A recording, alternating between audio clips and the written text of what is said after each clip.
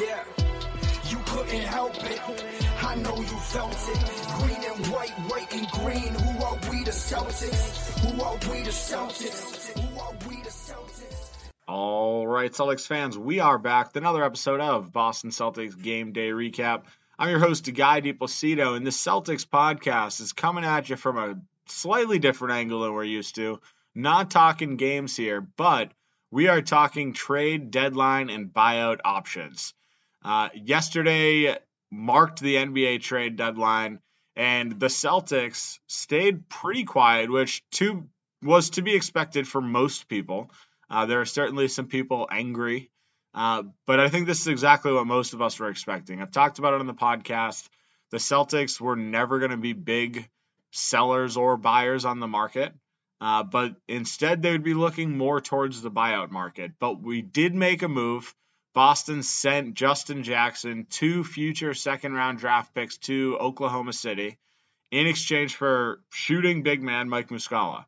Now, a lot of people are looking at this move in a vacuum and saying, oh, they could have gotten someone better for 2 second-round picks.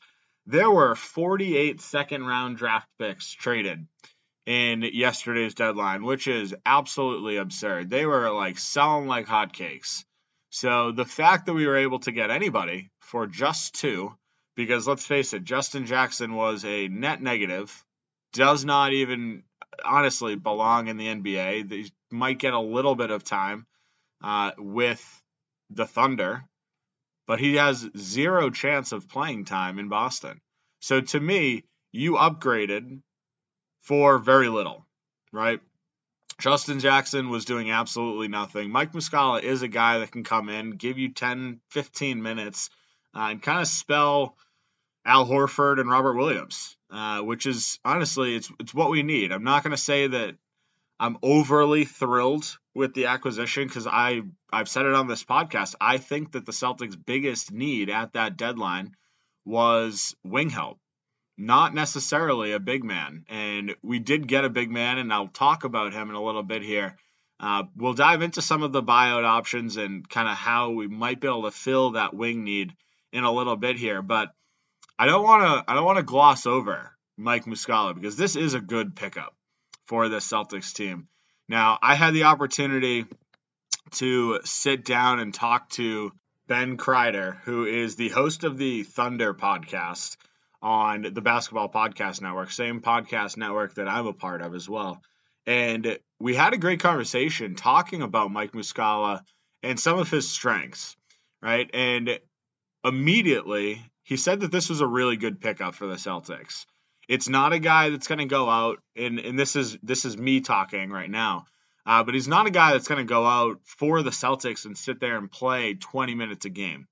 However, at 6'11", he's going to go out there and space the floor as one of the best sharp-shooting bigs in the entire NBA, right? Ben was mentioning the fact that he is very much a big man, again, at 6'11", that's going to run the floor in transition. He's going to be the perfect trailer big to hit that three-point shot. His three-point percentage is 39.4% this year, which is one of his most efficient long-range campaigns in his career. So overall, he's a very, very good shooter, which is great to see, right? The Celtics brand of basketball, whether some people like it or not, is very focused on the three-point shot.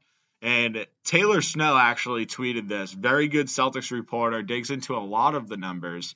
He tweeted, over the last 10 seasons, Mike Muscala has been the most efficient big from long distance in the entire NBA, with a career clip of 37.9% from his rookie year in 2013 to now, right? The funny part about that is Kelly Olynyk was number 2 with 36.7%. And Al Horford was right behind him with 36.6%. So all 3 former Celtics, or current Celtics, I should say, were on the top 3 big man sharpshooting lists. Mike Muscala played with Al Horford on the Thunder, and he also played again with him for 3 years in Atlanta. So Mike Muscala, Al Horford know each other. They've played minutes together. They understand how they operate. Mike Muscala is going to be a good backup option. Any games where Robert Williams or Al Horford needs some rest, Mike Muscala can pitch in.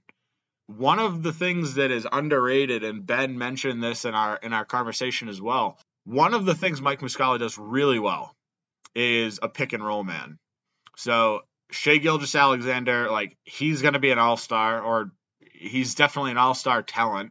He is one of the league's best scorers. And he's been doing a fantastic job of keeping this Thunder team honestly relevant, because this year they're doing pretty well. Like, they're not a bad team. Like, they're potentially going to make a play-in position at this point, which, coming from where they've been, is pretty impressive. But between Shai and Mike Muscala, they formed one of the best pick and roll combos in the league on a points per possession basis. And this isn't just this season. This is over the last couple seasons.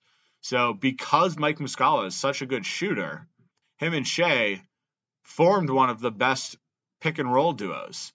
And you look at, Marcus Smart, Jaylen Brown, Jason Tatum, Malcolm Brogdon, Derek White, all three of them are very good pick and roll players, right? Every single possession, you're seeing one of them get a screen. If Mike Muscala is out there and he's the pick guy, this is a very easy opportunity for him to get wide open buckets. So for me, it's, again, this isn't a slam dunk. My goodness, like, we got Mike Muscala, the season's over, we're absolutely going to win. But Mike Muscala is good, and he fits the Celtics system, right? So this is a win for the Celtics. We gave up virtually nothing, which is great to see. And we brought in a big that can immediately come in, play 10, 15 minutes, and fit in with the style of play. A couple fun stats about Mike Muscala. He had a 116 offensive rating on the Thunder, which was third on that team. He had a 106 defensive rating, which was first on the Thunder. He was an 84% free throw shooter. The Thunder scored 8.3 points more with him on the court versus off, which is in the 94th percentile. And his plus minus was in the 96th percentile in the entire league. Whether or not people want to think that this was a good move or not, Mike Muscala has a lot of numbers to back him up. Like, he is having a really good season. The Celtics needed a little bit of depth at the big man position. Whether or not, like, people want to admit it, Kornet has played pretty well for the majority of this season. But having another guy that can go out there and not have to rely on Luke Kornet for, 30 minutes or Blake Griffin for 20 minutes, this is a guy that can come in and honestly do a little bit of what Blake and Luke Kornet aren't doing. Not that they can't do, because we did see Blake Griffin hit 5 threes in the last game, but it's not something that he's really doing a lot of pick and pops. Blake Griffin very much finds himself open in the corner for a three, but he's not really doing a lot of screening, rolling, finding an open spot from that. Mike Muscala can do that, and he'll run the floor, which is something that we obviously don't see a ton of with Luke Kornet. Blake Griffin certainly hustles, but this is a win, right? It's a good shooting big that can kind of give Al Horford and Robert Williams a little bit of a rest. Like, he is a cheaper, less physical Al Horford. Defensively, he's solid from what I'm hearing, but he's right up there with the best of them as far as shooting big men go, and that's exactly what I'm happy about seeing. Now, I do want to talk about some of the buyout options, because, like I said at the beginning of this, I don't think the Celtics addressed their number one need in this. We obviously talked about Jaylen Brown going down, taking an elbow from Jason Tatum, fractured his face. They're talking right now. This isn't a team report. This is just other Celtics reporters that I'm hearing this from. He's expected to miss a couple weeks. So in that case, right, past Jaylen Brown and Jason Tatum, the Celtics do not have a lot of depth at the wing position. Like, so far this season, we've put guys like Malcolm Brogdon like Derek White and like Grant Williams at a wingman position, but that's not really their fit, right? Brogdon, White, very much point guards. Grant, really more of a big than he is a wing player. So the Celtics are still lacking in that role right now. And there are a lot of options, at least rumors, on the buyout market. And there's two guys in particular that I'm really interested in seeing the Celtics try to pursue. Now, before we dive into those options, I do want to note that because Danilo Gallinari got hurt and was put on a season-long injury report, basically, the Celtics were given a $3.2 million DPE. And that right there is going to help the Celtics bid more for any of these buyout guys than pretty much every team on the market. Most of these guys, most of these teams are over the cap. There's only a few that aren't, but the few that aren't over the cap probably aren't going to attack buyout guys super aggressively because they're not competitive, right? So the teams that are going to be looking at these buyout guys are only going to be able to offer the veteran minimum. Now, the Celtics have a little bit of bargaining power in this case. Now, there's really two players in particular that I think the Celtics should pursue, and that's Danny Green and it is Will Barton. Both of these guys, Danny Green was traded to the Houston Rockets. They're expected to buy him out. The Houston Rockets have absolutely no need for an older veteran shooter, right? The Rockets are very much in the business of keeping their tax low and trying to accumulate picks. Danny Green doesn't do that. They got their picks. They made their trades. They got rid of cap space, right? They're one of the teams that are not worried about signing buyout guys. But Danny Green has shown over a pretty long career that he can go out there and shoot. Defensively, he's not what he used to be, but he's still a solid defender too. So it's not like you're bringing him in and immediately seeing a huge drop-off on that department.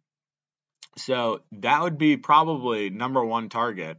But then you've got Will Barton over in Washington, and this is a guy that is also expected to be bought out fairly quickly. Again, Washington, not a team that's looking at buyout guys.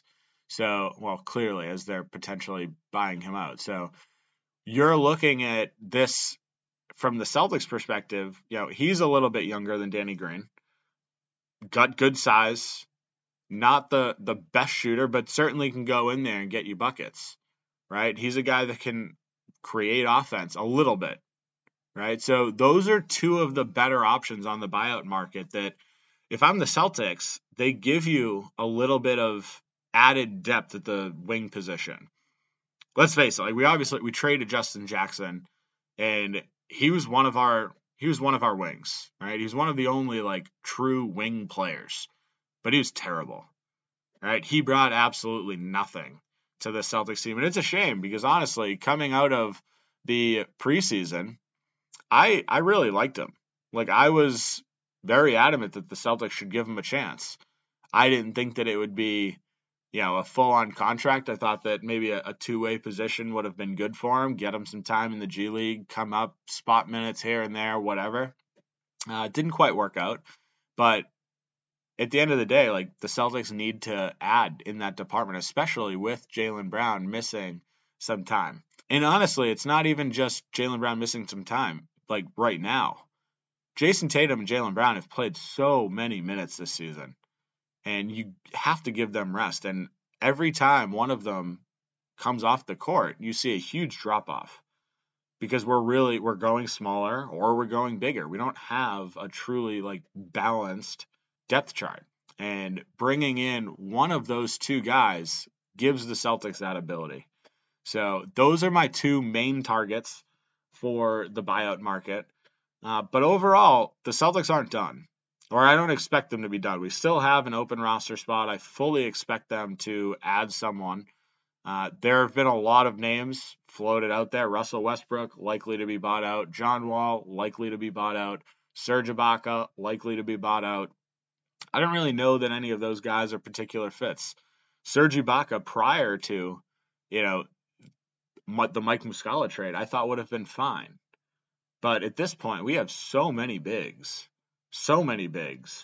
I don't know that adding Serge Ibaka would be the right fit. I thought Serge Ibaka probably would have been a good pickup regardless before this trade deadline, but it doesn't look like it's going to happen. And then the John Wall and the Russell Westbrook, I just don't see the fit. The Celtics are so deep at guard that it just, to me, it doesn't make sense. Like, we have Peyton Pritchard, and he's not getting any minutes. Even on days where we're missing 4 starters, Peyton Pritchard only played 5 minutes in that last game. So I'm not really seeing any additions at the guard position, although both of those guys could come in, make an impact. I don't see the fit. But that's where we're going to wrap things up. Overall, solid trade deadline for Brad. Did pretty much exactly what I was expecting. Again, I would have hoped it would have been a wing, but I wasn't expecting a big splash. I was expecting him to work around the edges, and that's exactly what he did. He brought in a big man in Mike Muscala that can spread the floor, run the pick and roll well. So overall, this is a win, and he did it for Justin Jackson. So big win in my book. That's where we're going to wrap things up. If you haven't done so already, guys, make sure to follow me on Twitter at NBA Celtics Guy. Make sure to follow our Facebook page, Boston Celtics Till I Die, and our YouTube page, Boston Celtics Game Day Recap. Have a great night, Celtics fans. We'll talk soon. Yeah, you couldn't help it. I know you felt it. Green and white and green. Who are we, the Celtics?